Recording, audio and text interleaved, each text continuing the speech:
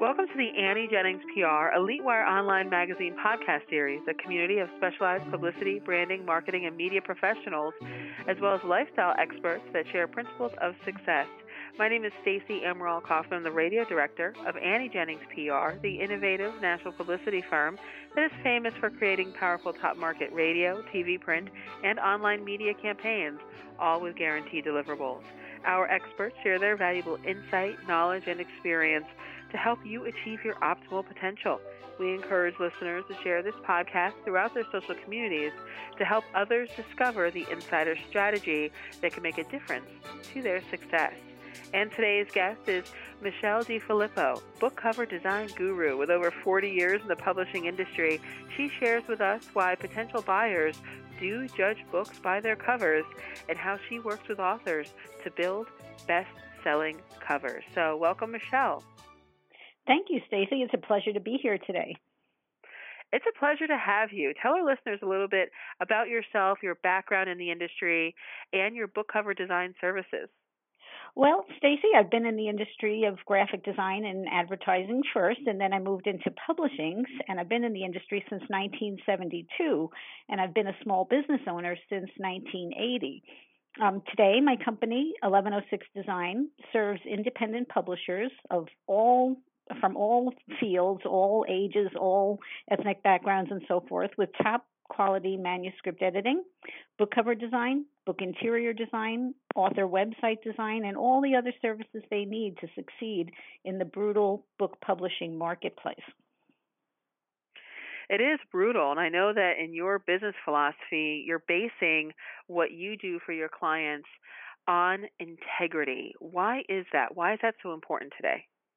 Well, it's always been important in my view. In today's publishing environment, there's a lot of companies out there advising authors and knowingly advising them to produce a terrible book.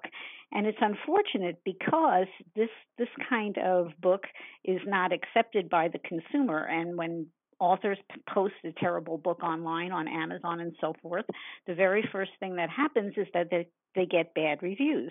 And so then their publishing dreams are absolutely squashed, and there's no reason for that to happen.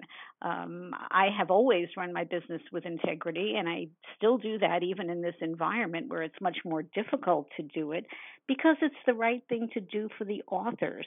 They've put their heart and soul into the book, and so I think the very least we can do is give them a really good package so that when buyers see it, that they will accept it and they will love it and they will tell their friends about it.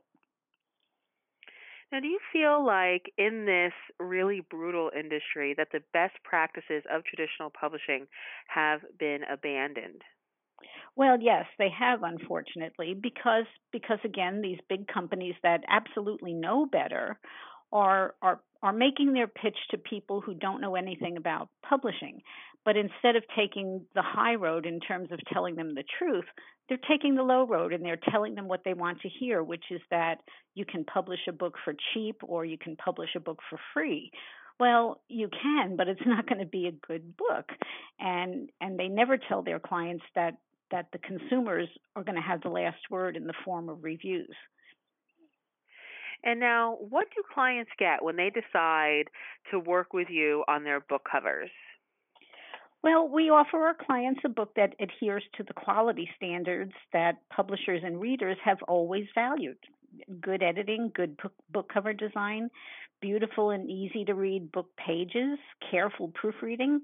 And like I said, there's one goal in mind for that, to make sure that the book gets great online reviews and that people, especially today on social media, will tell their friends, hey, this is a good book, you ought to go out and get it. But most importantly, what's different about us is that we are not one of the self-publishing companies that authors will find first online if they go searching for self-publishing information.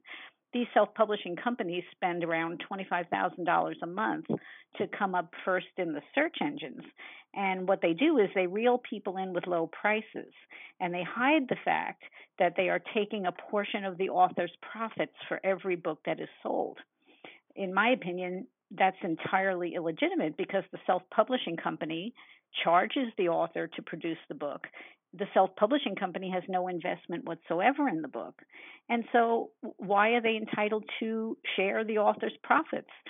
So what we do is we show our clients how to obtain the very same print-on-demand printing and online distribution and bookstore distribution that the self-publishing companies do, except we don't share their profits when the job is done.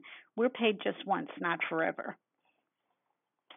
Wow, Michelle, that is really fantastic. A lot of great insight from you on what people should look out for. Can you also tell our listeners, what exactly is the anatomy of a book cover? You don't need to go in depth, but what are some of the elements that are really important that people will sometimes skip?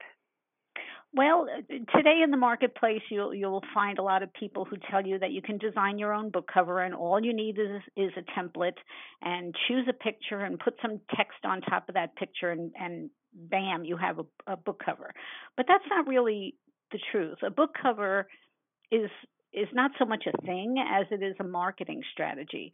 Your title, your image, your back cover text, the way the book cover is designed, all of these things have to work together in order to make a promise to your reader, right? Because people are looking online, they're browsing, they're scrolling through very quickly, and the first job of a book cover is to make people stop. And the thing that makes them stop is a beautiful cover and an engaging title. You have to grab them in about 3 to 4 seconds. And then once you grab them and you make them stop, then they'll read more about the book and then they'll make their decision. But that book cover has to look as good as a bestseller, otherwise you don't have a chance of getting their attention. Well, Michelle, thank you so much for being here. This is Michelle DiFilippo, of course, the book cover design guru, 40 years of experience, so you'll want to listen to her. You can get a free copy of her book, Publish Like the Pros, A Brief Guide to Quality Self-Publishing, by visiting her company's website, which is 1106design.com. Thank you, Michelle. Again, it was a pleasure. Thank you, Stacy.